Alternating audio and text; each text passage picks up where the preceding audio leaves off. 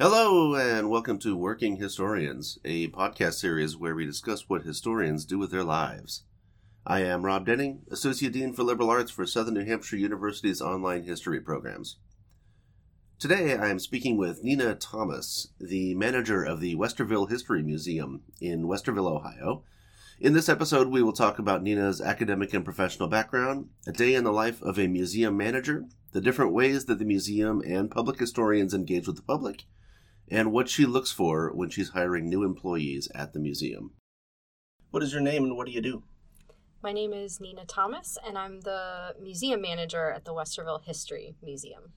Great, and I look forward to talking to you a bit about what your day looks like as a museum manager at the museum. But before we do that, can you talk a little bit about your professional and academic background? How did you get to where you are? Yeah, so I started out, I went to community college for 2 years, so I got my associate's degree, and I really found that I loved history classes, social studies.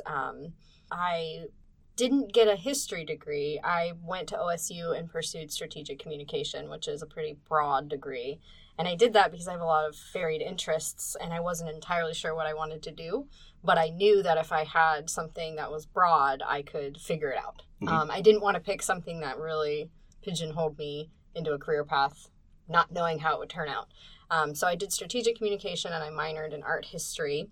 And while I was graduating, while I was going to school, I started working at the library here as a page. So I was shelving books here, and I had the HR director at the time really wanted to see me grow further in my career. So she suggested I continue to apply for other jobs at the library. And one of them was in the tech center. So I started working in the tech center, actually up here where we are. And so I worked there for a while. And then while the year I was graduating, this job in local history, it was a local history department here at the library, opened up. And it was full-time working as basically an assistant to the manager at the time. And so I applied for that and we kind of hit it off and I started working for her and she really became kind of a mentor to me. So I had just a bachelor's degree and I was working in local history and I remember people commenting like, how'd you get this job when you don't have any of this background, really? And it was just being in the right place at the right time and having people invest in me. So having the HR person who really wanted to see me, really thought I'd be a good fit for that role. And then my boss at the time, who was just really basically saw things in me maybe I didn't see in myself. And as I continued to work for her, I found I really did love that work. I loved working with the public. I loved doing public programming. We did exhibits, so it was really exciting.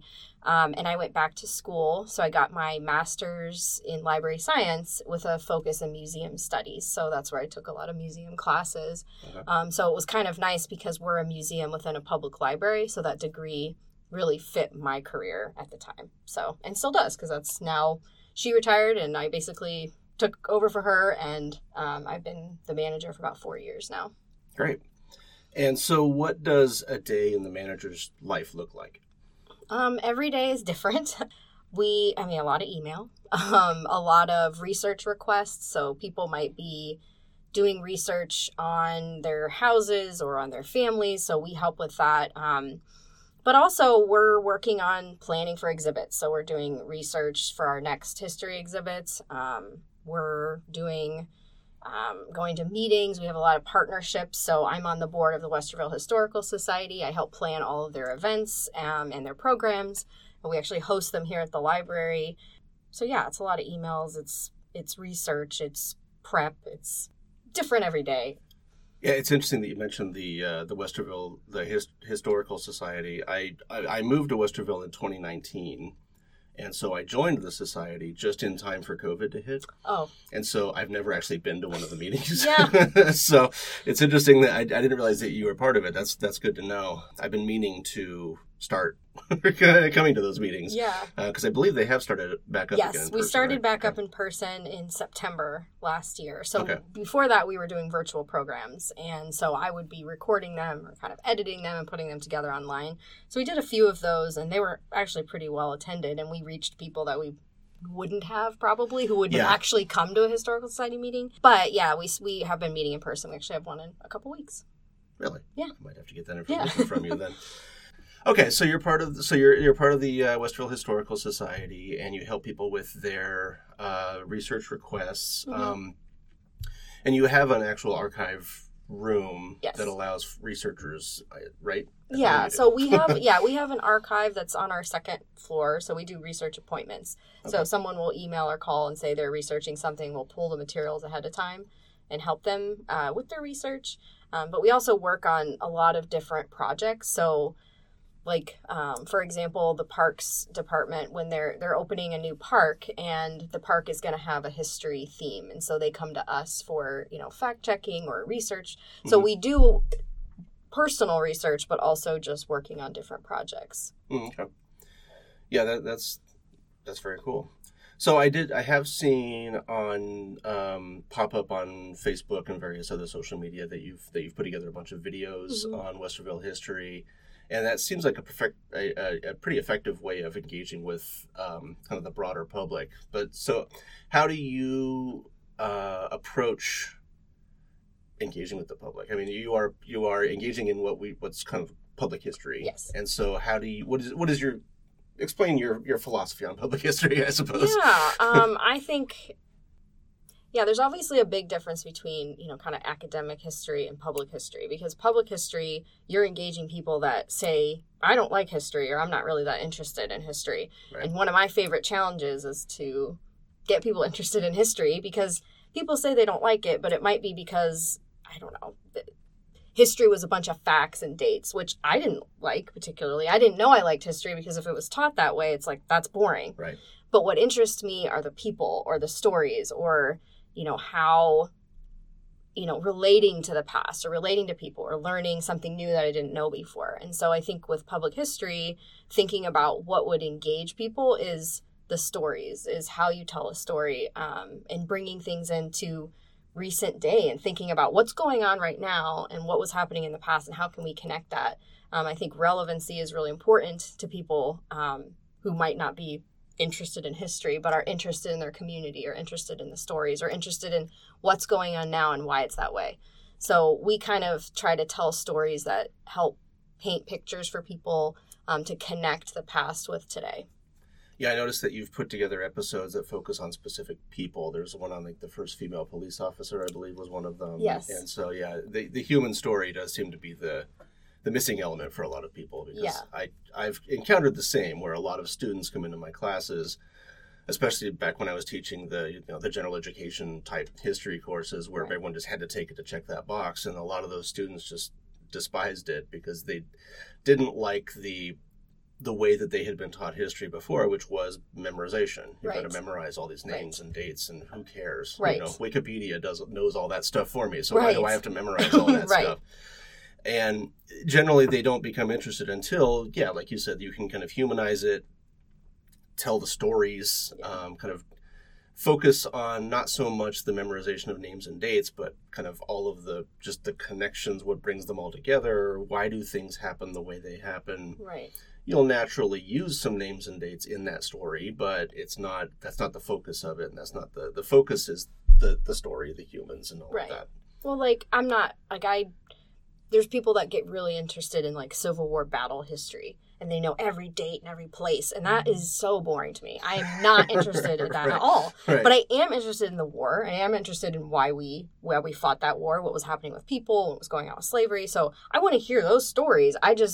You lose me if it's like, oh, that was the battle at this place for 3 days. It's like, I don't. Yeah. Eyes glaze over. It's just not that interesting to me. Yeah, and there definitely are people who do like those details, definitely. And so there are some people, and I think that could have been why it was taught that way a lot, is because those folks tend to be the ones that go into history as teachers. Right. Because they love the minute details of the Third Corps' movement to the right at the Battle of the Little Round Top or whatever. Right.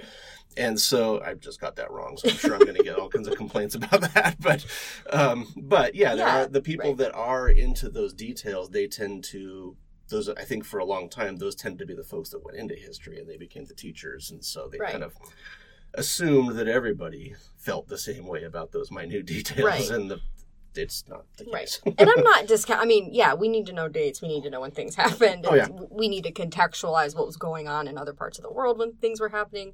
But I think, just people from the general public who are coming into the museum with their family to look at something or learn something, that's not really the approach I would take with them, or the approach that I want to go into a museum and read a bunch of dates. I want to hear the stories. And one of the things that actually kind of brings that reminded me of is right now you've got that exhibit going on where it's just the photographs from, I forget the guy's Gary name. Gardner. There we go. Gary Gardner.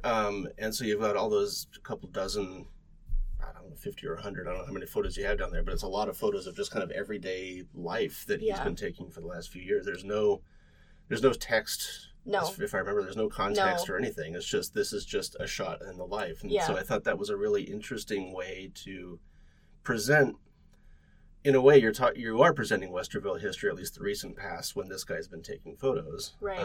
But it provides a lot of storytelling without actual text. Yeah. The whole cliche about every picture's worth 1,000 words, however you want to put that. But it does let people see kind of snapshots of life, which hopefully come together to tell put together a picture or a story in people's minds. I think that's a really interesting way to do that. Yeah. When we were curating the photos, that was exactly what we did. We said we picked, because he sent us, he's been taking photos every day for 20 years. Right. And of everything. And some of the pictures are amazing because he's capturing things that nobody else has captured. But we purposefully curated the photos to be something that you wouldn't need text, that you'd be able to see exactly what's going on, or have building recognition, or have activity recognition where you wouldn't have to have any content. But we called it accidental history because he didn't start out to collect history, but he is doing it. And I think he's actually a great example of someone engaging people in public history, because he will post a photo of like an old farm and give a little history of what it used to be.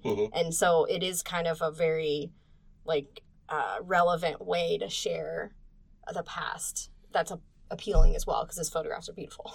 Right. Yes. They're very compelling, and they're curated, but the ones that are there's actually a lot of photos down there that I scrolled through with my parents were in town a couple months ago, and so we were wandering around uptown. We wandered through the thing, and they and I, there were some photos there where we did want to know what the context of it was, and so I was like looking for the usual little info card or something to find out who is that guy, because he's doing something really goofy, and I want to know who that guy is.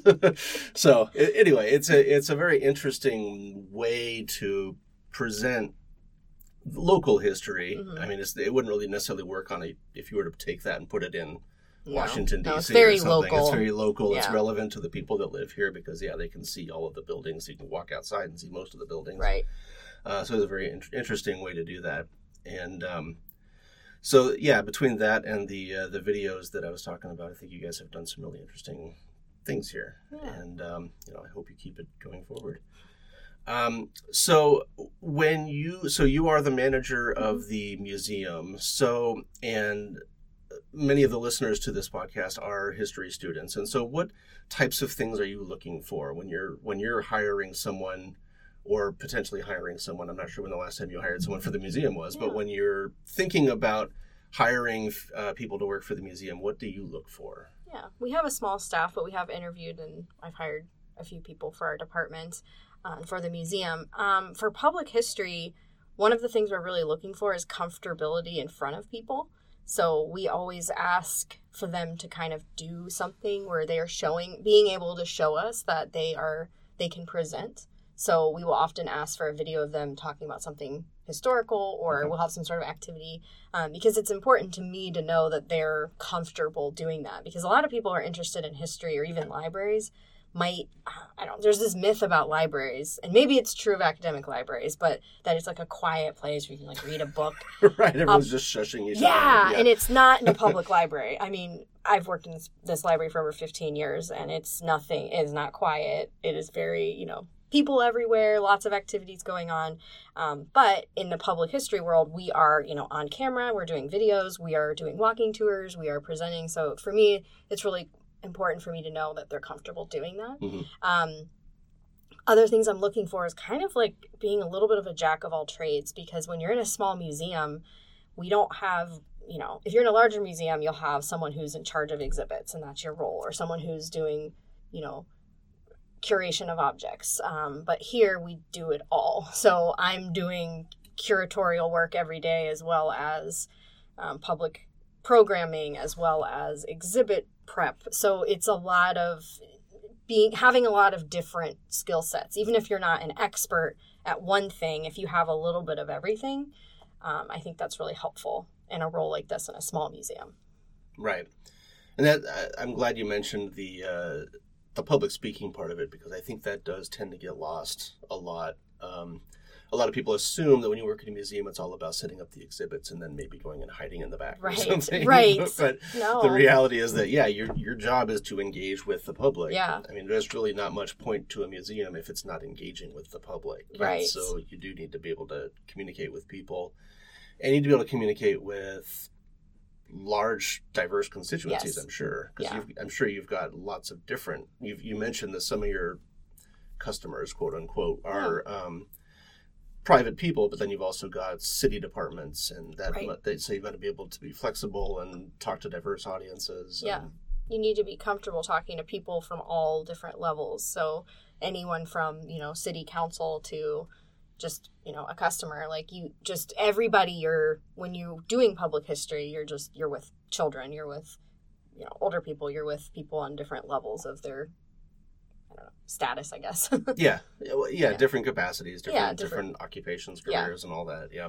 So, what do you have coming up through the museum? Are there any new projects that you're working on? New exhibits? New ideas? We are currently working on preparing for a new exhibit. We're going to be doing one on William Faust, who was the first Black graduate of Westerville High School and the first Black graduate of Otterbein. But he has a very interesting story. His parents were enslaved. He actually lived in the Hanby House, which is a historic home called the Hanby House. Some people have said it probably should be called the Hanby Faust House, just because the Faustes lived there as well, and their story is really important as well. But regardless, so about him and kind of touching on different subjects of his world. And then also we're going to do a smaller exhibit on worldwide prohibition, and talking about, we talk about prohibition a lot because one of the largest parts of our collection is prohibition collection. So our building was where the Anti-Saloon League was headquartered. So Westerville has a huge temperance prohibition history. And so we're always telling something to do with prohibition or temperance. And so we are going to talk about all the different countries that also tried prohibition, that it's not uniquely American, because a lot of people think of it as this really weird random thing that America tried and we're freaks, but it's, freaks. But other countries have had similar movements of temperance and prohibition. So we're trying to tie that in.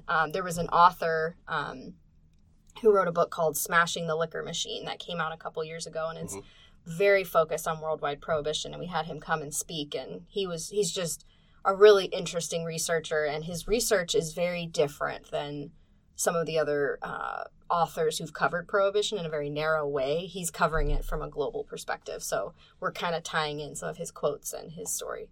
So that's one of the things we're working on. We also have different partnerships we're doing. So this year we're doing a partnership with the Kirwan Institute out of OSU, who studies racism. And so we are working with them on kind of a community. It's going to be a community collaboration where we're going to help put together ways that just general public can help with research and discovering, some of our history that has been not talked about a lot, particularly racial deed restrictions, and studying, opportunities. So they do a lot of opportunity mapping to show, basically how racism has affected the resources in a community and how people were kept in certain segregated.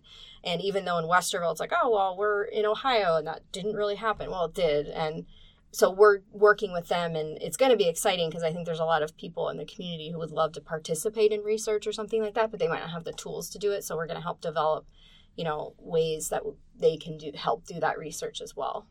That's great. Because yes, there tends to be an opinion of people, especially in northern states, that racism is a southern problem and it's not something that happened here.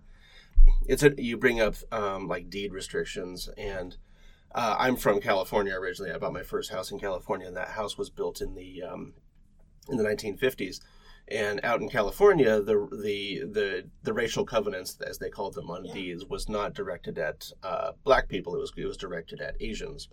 And so the deed that I signed for this house when I bought it in 2003, there was a section in there that said that I cannot sell this land to Mongolians, to Japanese, and it lists all of the various what today are fairly racist names for these people. And of course, I mean, the Supreme Court outlawed that a long time ago. So if there was a little note next to it saying this part's no longer legal, but it's still there because it's the deed. It's a legal document, so they can't just cut that out. Right. So it's been there for a long time, and so it's good to hear that. And I always show that. I took a scan of it and I show it to all my students, and I'm like, this is California, the great liberal bastion of the United States. Right. In the 1950s. They were talking about this stuff, and so it's great to hear that you're kind of working on that, because Ohio, I mean, there's the same type of thing was happening. I mean, it was a nationwide phenomenon. It just tended to be in the northern states. It just wasn't as enshrined in law as much as it was in the South. Right. It was still there. It was just more kind of tradition and custom than law. So that's interesting to hear that you're working on that for Westerville, because I know that in Westerville we tend to think of the Underground Railroad, the Stoner House with as a stop on the Underground Railroad and various other stops around here, and the Africa community on Africa Road, and but it is interesting to hear that it's much more complicated. That it wasn't just necessarily the good guys here. Right. There were all these other things at play also. Right. Our museum specialist has been working on writing, we're calling it Racism in Westerville, and it's a toolkit to understand, at least from what we know today, the different ways in which racism existed right here. And we're kind of opening it up by saying, Westerville really prides itself on being the home of, the Underground Railroad, and we were involved in all these great things, but at the same time, this racism existed here in very real ways. And we're taking accountability as well as the museum, as the one who, we've been around for 30 years, and we often are the ones telling these narratives. And, we haven't always told those stories as well. We do tell a lot of the Underground Railroad, so we want to make sure that we're also telling the full picture, as best we know it. And as we learn new things, it's like, the Otterbein Cemetery had the mausoleum there had a racial deed restriction. Only Caucasians were allowed to be buried in there. And we have the document and the files. So being able to show that and say, no, in Westerville too, this was happening here as well. So are there anything about your life as a museum manager or as a public historian that we haven't really touched on that you think may be of interest to students or just the general public who are curious what folks like you might do for a living? One of the I don't know if we've really talked about any of our programs or tours. We do a lot of walking tours and programs for the general public. About 2 years ago, we started doing Prohibition walking tours because that's our focus. But we opened up in Westerville a DORA, a designated outdoor refreshment area. And so we did a partnership with our Uptown, like our CVB, our Visitors and Convention Bureau, which is called Visit Westerville, and then the Uptown Inc., which is the one responsible for the Historic District, to offer Prohibition tours within the DORA. And that is a totally different audience than would typically maybe come through the museum. So we're reaching different people in different ways, kind of bringing the museum out onto the street. And I think there's just a lot of ways that you can engage the public that are creative, that get you telling history in different ways. People have beer and they're kind of just looking for something to do, and they might not necessarily be super history buffs, but they're interested, they're curious. And so I just think that's a good example of kind of engaging people that might not step foot in a museum, but you still get to tell history in different unique ways, maybe. Yeah, because they're already in Uptown. Right. And there are boundaries to the Dora area, so you can't leave with Uptown with your drink. So if you're stuck there and you're tired of going into the shops or something, sure, it's kind of cool to hear about the history of all the previous generations who were not able to walk around Uptown with open canisters. Right. Yeah. So that's great. And I think that sounds like some really cool projects. I hadn't heard about the Prohibition walking tour, but I'll probably look into that. They're called Tipsy Temperance Tours. Nice. I like that. All right. Thank you for taking the time to talk to me. Did you have anything that you felt like recommending for our audience today? Have you ever heard of the book How the Word is Passed by Clint Smith? I have not. It's a fantastic book. The author visited different historic places that tell history of slavery.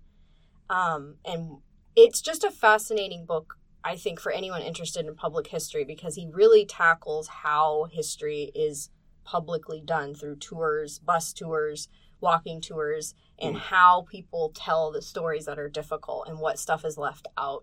And he really touched on some stuff that, for me personally in my role, was really helpful, because he talks about people being interested not in history but in nostalgia. Mm-hmm. They like to feel like they look back on the past with these, rose-colored glasses, and it was so nice back then and all this stuff. And it's like, well, who was it nice for? And is that really history? History is actually really ugly a lot of the time, and complicated, and filled with racial gene restrictions and sexism and, homophobia. So telling those stories and being able to include, true history pieces. I just thought that book was really well written and really thought-provoking.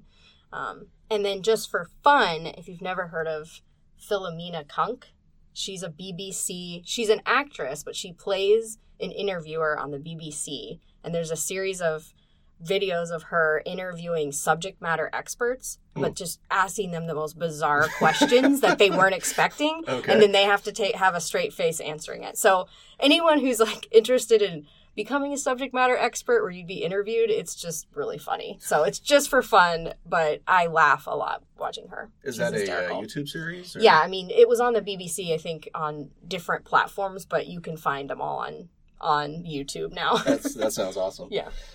Great. I'm actually going to recommend a New York Times article that just came out a few days ago, January 8th, I guess, called As Historians Gather No Truce in the History Wars. And this is a New York Times article on the American Historical Association conference that happened last week. Normally, the American Historical Association conference doesn't get coverage in the New York Times because it's normally an academic conference, which nobody cares about. But in this case, the president of the AHA wrote an article back in August, I want to say, where he kind of criticized the presentist view that a lot of historians have lately on the past. What he says is happening a lot of times is that our modern focus on diversity, race, class, gender, he says sometimes goes a little too far when we are looking at the past, because a lot of historians try to be careful not to pronounce judgment on the past because of the past, people of the past having very different views on race, class, and gender, but it does still kind of filter into the work a bit. And so the president of the AHA wrote this essay where he kind of said that the presentism is a little bit too pronounced, and that sparked a huge discussion, and you don't want to say conflict because it's not like there's historians fighting in the streets, but it's definitely caused a bit of a to-do among historians, especially younger historians who are often the ones that are pushing the race, class, gender analysis on the past. And this kind of came to a head at the conference because there was a special panel put together where historians of kind of the older generation and the younger generation came together to talk about this. And there was, for an academic setting, some of the words were a little harsh. There wasn't profanity or anything like that, but from an academic perspective, your analysis is bad. that level, but still, it's the type of thing that stings when you're. And so it got a little bit tense. And the president, the guy who wrote the original article, then gave his presidential address where he kind of doubled down on it a little bit. And so anyway, it caused a bit of a controversy, and so it made for a little bit of excitement at the AHA conference in 2023. So the New York Times article does a pretty good job of summarizing the debate and kind of what happened at the convention. Of course, you can find the James Sweet is the president of the AHA, and you can find his article online, and then you can look at Twitter and all that to find all the responses to it. So, anyway, super the New York Times fascinating. So I'll post the links to the New York Times article And I'll post a link to the Westerville, the History Museum in the episode notes. And so thank you for taking the time to talk to me today. Thank you for inviting me. And thank you all for joining us today. This episode appears on the Working Historians podcast feed, and you can subscribe to that feed on any podcast app, including Apple Podcasts, Google Podcasts, Stitcher, Podbean, Amazon Music, Pandora, or whatever else you prefer. That way you won't miss any episodes, and you'll continue to hear about all the other cool stuff that historians do with their lives. This podcast does not represent the views of Southern New Hampshire University, despite my affiliation with it. If you have any questions or comments for this or any of our other podcasts, please send us a message to workinghistorians@gmail.com or through our Twitter feed @workhistorians. For Nina Thomas, I'm Rob Denning. Take care of yourselves and each other.